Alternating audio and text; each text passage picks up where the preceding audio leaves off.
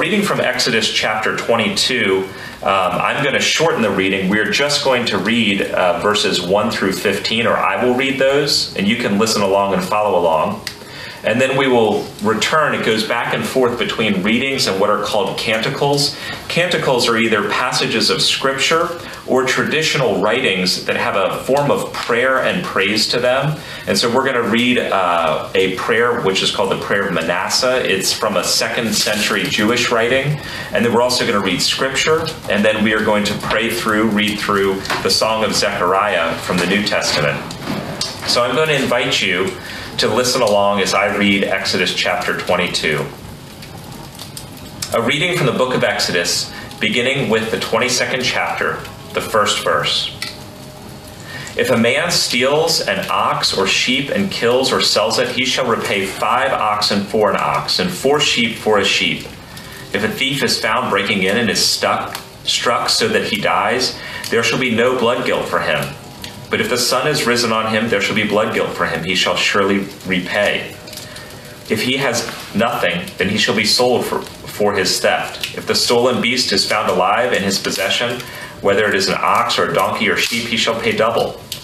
If a man causes a field or vineyard to be grazed over, or lets his beast loose and it feeds in another man's field, he shall make restitution from the best in his own field and his own vineyard. If he breaks out and catches in thorns, so that the stacked grain or the standing grain or the field is consumed, he who started the fire shall make full restitution. If a man gives to his neighbor money or goods to keep safe and is stolen from that man's house, then if the thief is found, he shall pay double. If the thief is not found, the owner of the house shall come near to God to show whether or not he has put his hand to his neighbor's property. For every breach of trust, whether it is for an ox or for a donkey, for a sheep, for a cloak, or any kind of lost thing, of which one says, "This is it," the case of both parties shall come before God. The one whom God condemns shall pay double to his neighbor. If a man gives to his neighbor or a donkey or an ox or sheep or any beast to keep safe and it dies or is injured or is driven away without anyone seeing it, an oath by the Lord shall be between them both to see whether or not he has put his hand to his neighbor's property. The owner shall accept the oath, and he shall not make restitution.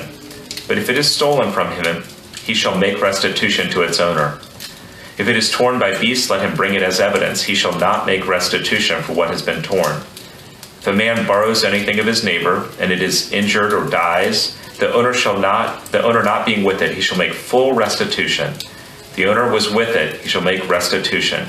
If it was hired, it came for its hiring fee. Here God is giving instructions to Moses and to the people about social care, that there is rule of law and a need to make restitution and protection for one another. This is the word of the Lord. Thanks be to God.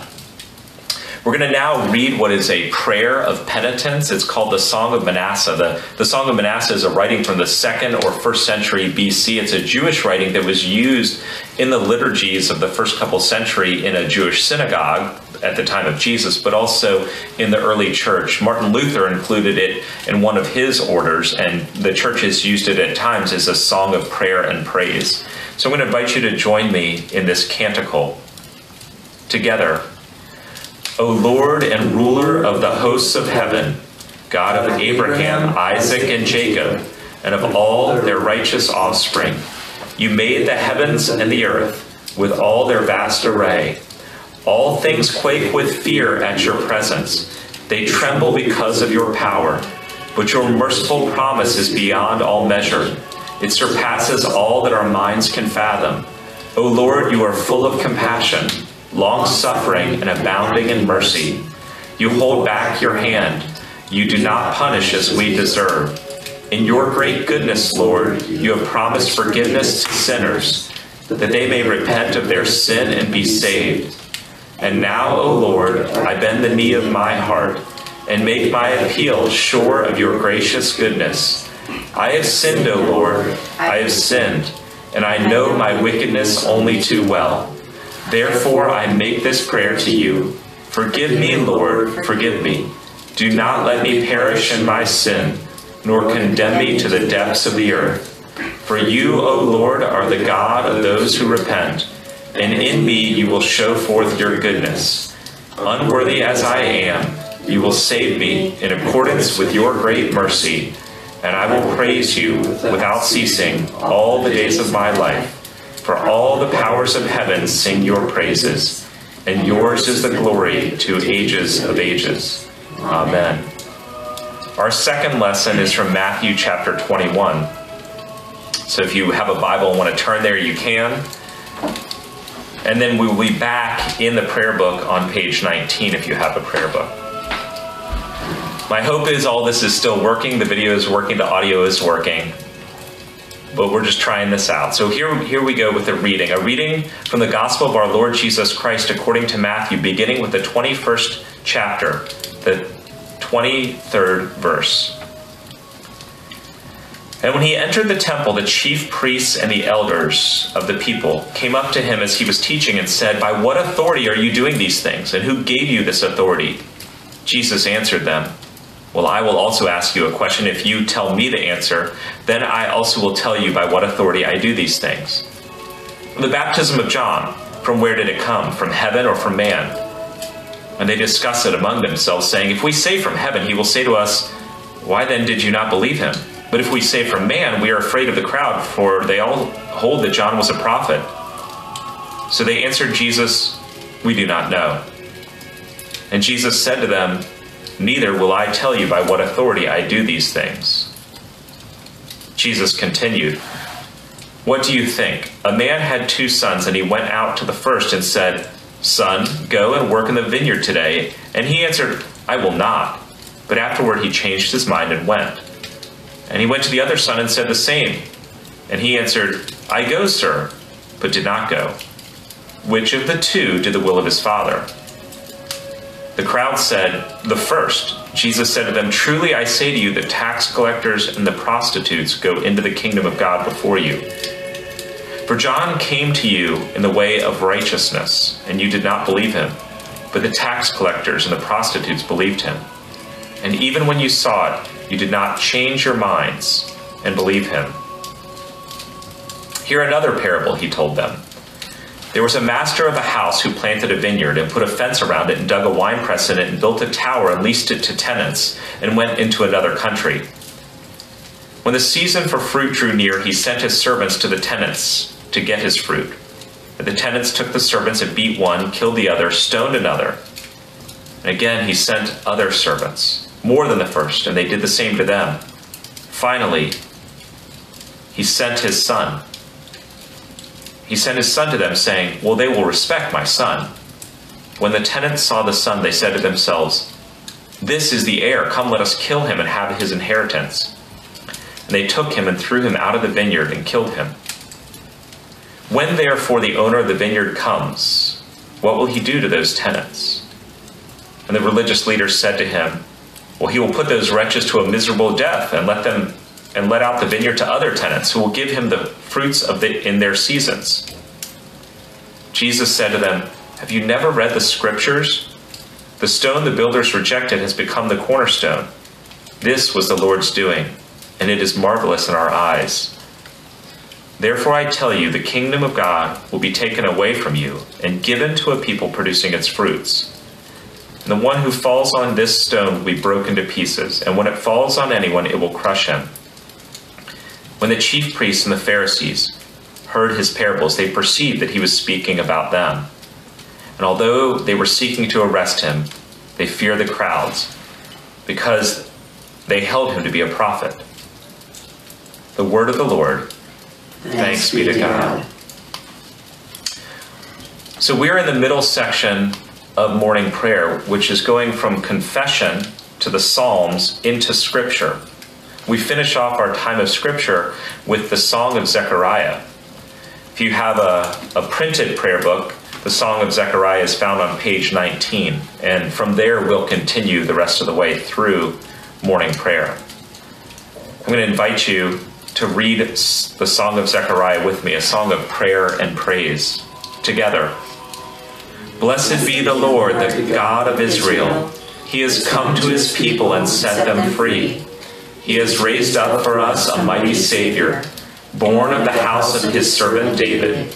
Through his holy prophets he promised of old that he would save us from our enemies, from the hands of all who hate us. He promised to show our bond to our fathers and to remember his holy covenant. This was the oath he swore to our father Abraham, to set us free from the hands of our enemies, free to worship him without fear, holy and righteous in his sight, all the days of our life. You, my child, shall be called the prophet of the Most High, for you will go before the Lord to prepare his way, to give his people knowledge of salvation by the forgiveness of their sins. In the tender compassion of our God, the dawn from on high shall break upon us, to shine on those who dwell in darkness and in the shadow of death, and to guide our feet into the way of peace. Glory be to the Father, and to the Son, and to the Holy Spirit, as it was in the beginning, is now, and ever shall be, world without end. Amen. I'm going to pause right here and just take a moment to reflect on this moment that we're in and pull away from morning prayer just for a moment. Hopefully, again, this is all still working and you're able to follow along. But I feel like the past week has been very strange, very crazy. For me, that especially started on Thursday when they canceled things like the NCAA tournament. And I thought, uh-oh, what are we doing here? What's happening? And I really was surprised, although I've been tracking along with everything going on. One of the things you find is in the midst of all of these changes, a lot of us feel anxious. And I know some of you do as well. And in the midst of anxiety, we either turn away and say, I'm going to ignore that and pretend like none of this is happening, or we seek control. And we seek control by going out and buying things, by trying to minimize everything as best we can. And that sense of control is necessary as a way of, just being safe and thinking through what does the CDC say, what does the government say. But I also find it very interesting in the midst, or challenging, in the midst of the way that we as humans want control on our lives. We want to be safe, right? We want to be secure. But when something like this happens, this COVID-19 thing, we realize that we are not completely in control. None of us can control our health fully. We can't control the markets fully. And as the season of Lent has us thinking about repentance is not just that we're sinful and bad, although that's what the Bible says. It's also the acknowledgement that we are mortal, that we aren't in control, that we don't know the days of our lives. But there's one who does. That's the hope of our faith in Christ. There is one who knows our days. And whether it is 10 days or 10,000 days, 10 years or 100 years, we can't know.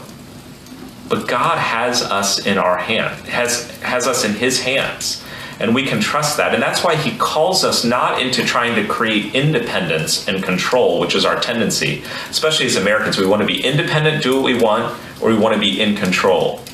And instead, what God invites us into is a relationship of dependence and trust.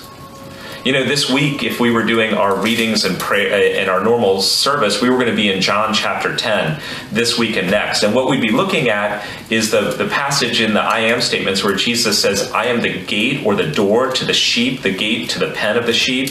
And then he goes on, what we'd be looking at in the following week is I am the good shepherd. And the whole thing is a scene of, that would have been very obvious to that early, the early people listening to the message that Jesus was giving, where the sheep are protected by the shepherd. Sometimes in the Middle Eastern culture, the sheep know the very voice of the shepherd, and each one knows his voice by name. And whatever he whistles or calls out to them, they come, they follow, they know there's danger, they know there's food. And on top of that, every night he puts them in a safety pen. And in some places, it's even been known that the shepherd of the Middle Eastern culture is the gate. There's no door. He just lies down. And the idea is the shepherd is the protector of the sheep. They are safe because they are with him. And they recognize his voice and they begin to follow him, not only for protection, but for food and daily sustenance. And as long as they are near him and walking with him, they know they are safe. They're taken care of. They're protected. Jesus, of course, is inviting us into that relationship. That dependence and trust is not just something you know or do. It's something you cultivate. As you learn how to listen to Christ, as you seek him daily, as you grow in your trust and dependence on him. So one of my invitations to you is during this strange season where many of us are working from home, kids are at home, we're living, in our kind of more isolated, is to recognize that, let's say between now and Easter, there's 4 weeks, about 28 days. That's less than the time that Moses was up on Mount Sinai, 40 days.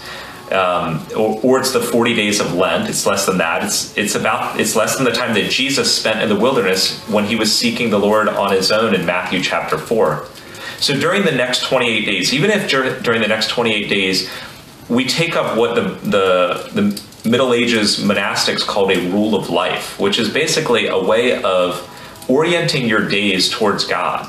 So that a part of your day in the morning, maybe even the middle of the day, and as you close the day, is seeking God. You think over the next 28 days, if I have to live a little more separated, how do I use that as a time to seek God?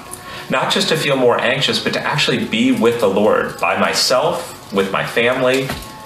What does it look like to spend the next 28 days listening to God? Maybe you use this daily office that I've sent out.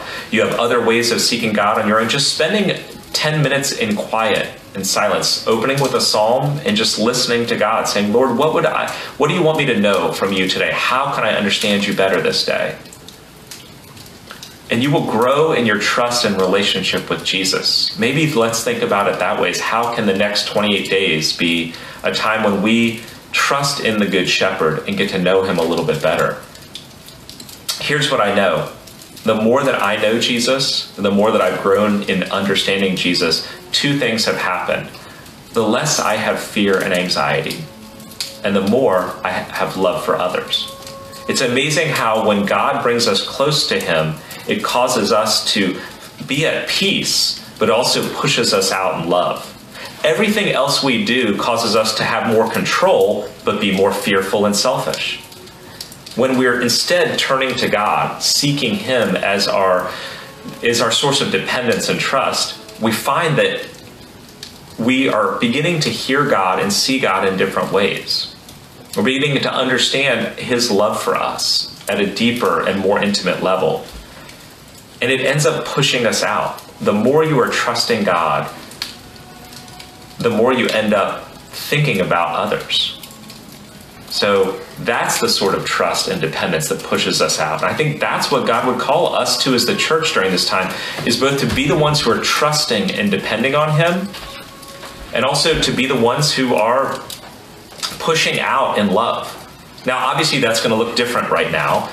I'm not suggesting that our pushing out in love is as physically present as it would have been in the past, but it might involve actually calling people.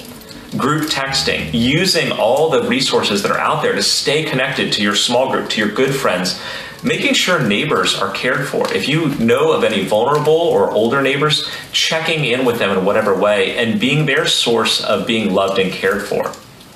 This isn't just a duty. This isn't just something you do. I think what you will find is as you draw near the Good Shepherd, he will care for you in a way that you feel his peace, that quiet or being alone is actually a good thing to be present with God, and that it will push you out in love. Maybe you'll even write a letter and send it, encouraging and blessing one another. I think the other thing that you'll find is the Good Shepherd is not just a shepherd. In our world, we are not in control. There's no government that can cover everything. There's no World Health Organization that can cover everything, and we will be praying for them later on. But it is the recognition that Jesus is Lord. He alone is King. This much I know. Jesus is enthroned. God is in control. There's nothing about any of this that has surprised the Lord God. He knows the solutions to it. He knows the time of it. Our time is in his hand. Our health is in his hand. And we can trust the one who knows our 30 or 50 or 80 or 100 years, but also the one who has offered to us eternity with him, to dwell in green pastures for eternity. And in light of those things, these light and momentary afflictions are small. But it comes from orienting towards the Good Shepherd and recognizing he's not just a shepherd. but he is truly God, truly King, the Lord of Lords. In him we trust, and we do not fear. The way that I'm going to orient us now is to say the Apostles' Creed. For 2,000 years, the church has been declaring who God is in the Apostles' Creed. Churches across denominations say this truth. We stand on this truth, and it is the recognition that God is in control. God is Lord, and he controls all things. So join with me in the Apostles' Creed before we conclude our time together in prayer. Together, I believe in God the Father Almighty, creator of heaven and earth. I believe in Jesus Christ, his only Son, our Lord. He was conceived by the Holy Spirit and born of the Virgin Mary. He suffered under Pontius Pilate, was crucified, died, and was buried. He descended to the dead. On the third day he rose again. He ascended into heaven and is seated at the right hand of the Father. He will come again and judge the living and the dead. I believe in the Holy Spirit, the Holy Catholic Church, the communion of saints, the forgiveness of sins, the resurrection of the body, and the life everlasting. Amen. Our service will end up concluding in a time of prayer and intercession. I'll be reading through the prayers that are on here, but there will be a time when it says add your own intercessions, prayers, or thanksgiving. And I'll lead us in a time that involves some silence as we are guided for praying for our nation, for the world, for those that you want to just pray for in your community. So at first we'll join together, and then in times of silence I'll guide us, and then we will conclude with a general thanksgiving. So if you're following along in your prayer book, this will be on page 21 through 25 of the Book of Common Prayer. 21 through 25, the prayers. So let's go to the Lord in prayer as we finish our time together.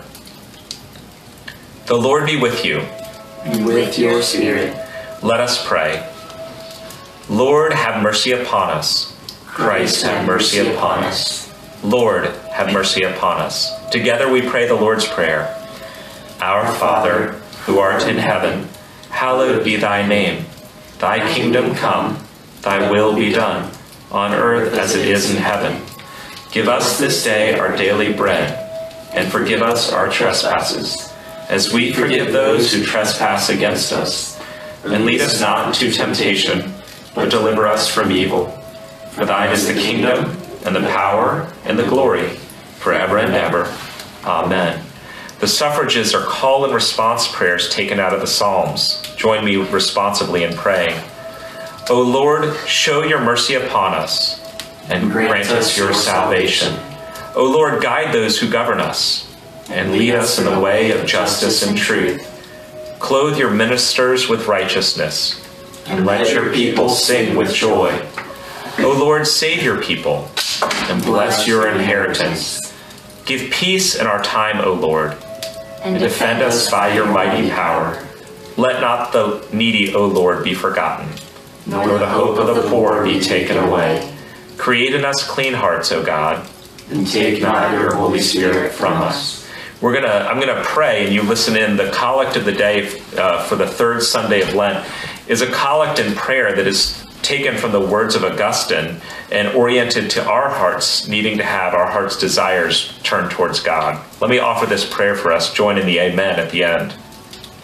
Heavenly Father, you made us for yourself, and our hearts are restless until they rest in you. Look with compassion upon the heartfelt desires of your servants, and purify our disordered affections, that we may behold your eternal glory in the face of Christ Jesus, who lives and reigns with you and the Holy Spirit, one God, forever and ever. Amen. One of the regular collects for morning prayer is the collect for Sunday morning. Let me offer this prayer.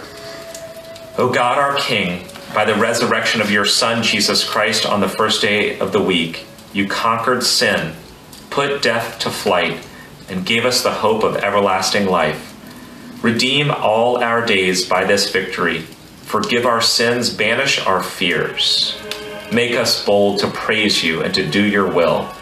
And steel us to wait for the consummation of your kingdom on the last great day, through Jesus Christ our Lord. Amen. One of the collects, the prayers for mission, is a prayer for the church and the leaders of the church. Almighty and everlasting God, who alone works great marvels, send down upon our clergy and the congregations committed to their charge the life-giving spirit of your grace.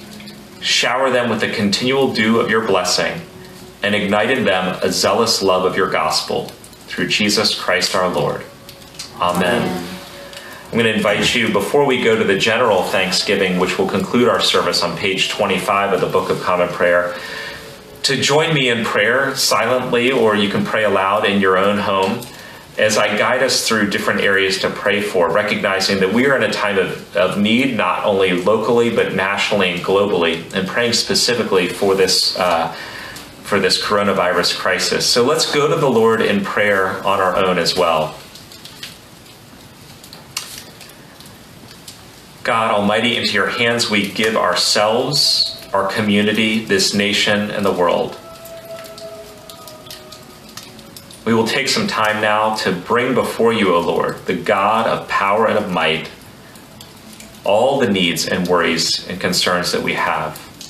I invite you, wherever you are, to pray for our government and our leaders, and for all those in authority around the world. So I invite you now to pray silently or aloud by name for different departments, for leaders that need grace and mercy here and around the world.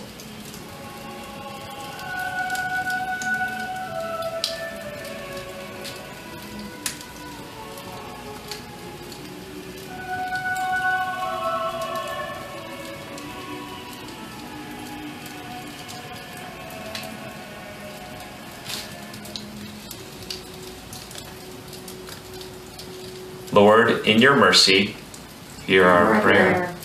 I invite you now to pray for those that are on the front lines in the medical world.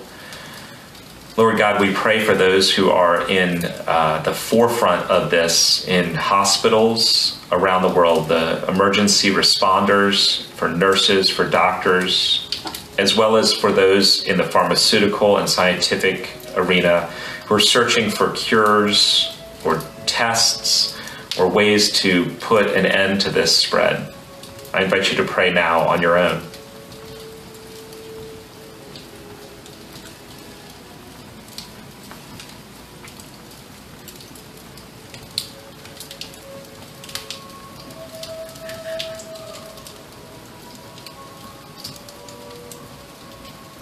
Lord, in your mercy, hear our prayer. Lord, as we come to you as well, we pray for our community.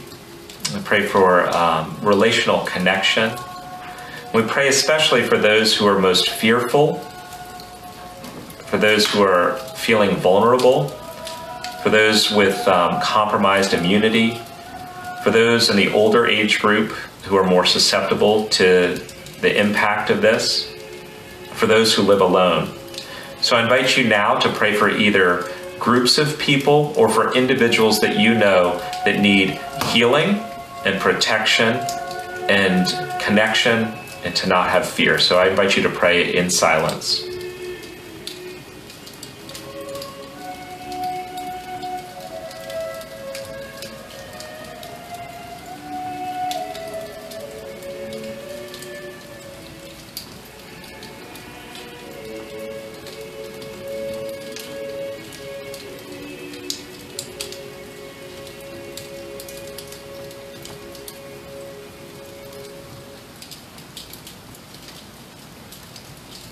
Lord, in your mercy, hear our prayer. Let's offer one more prayer. I invite you now to come to God and ask on behalf of yourself that he would guide you over the next few weeks, to draw you close to him and to push you out in love in whatever way that's possible. So pray for yourself and for your family and for your friends, that during this season, this unusual season, we might seek God, draw near to him, and experience him anew and afresh. Let us pray.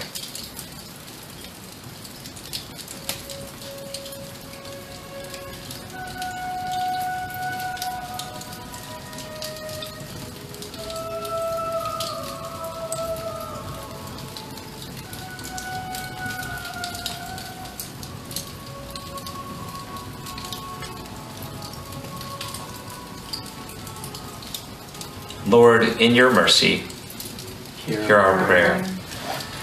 Our morning prayer service will conclude with a general thanksgiving.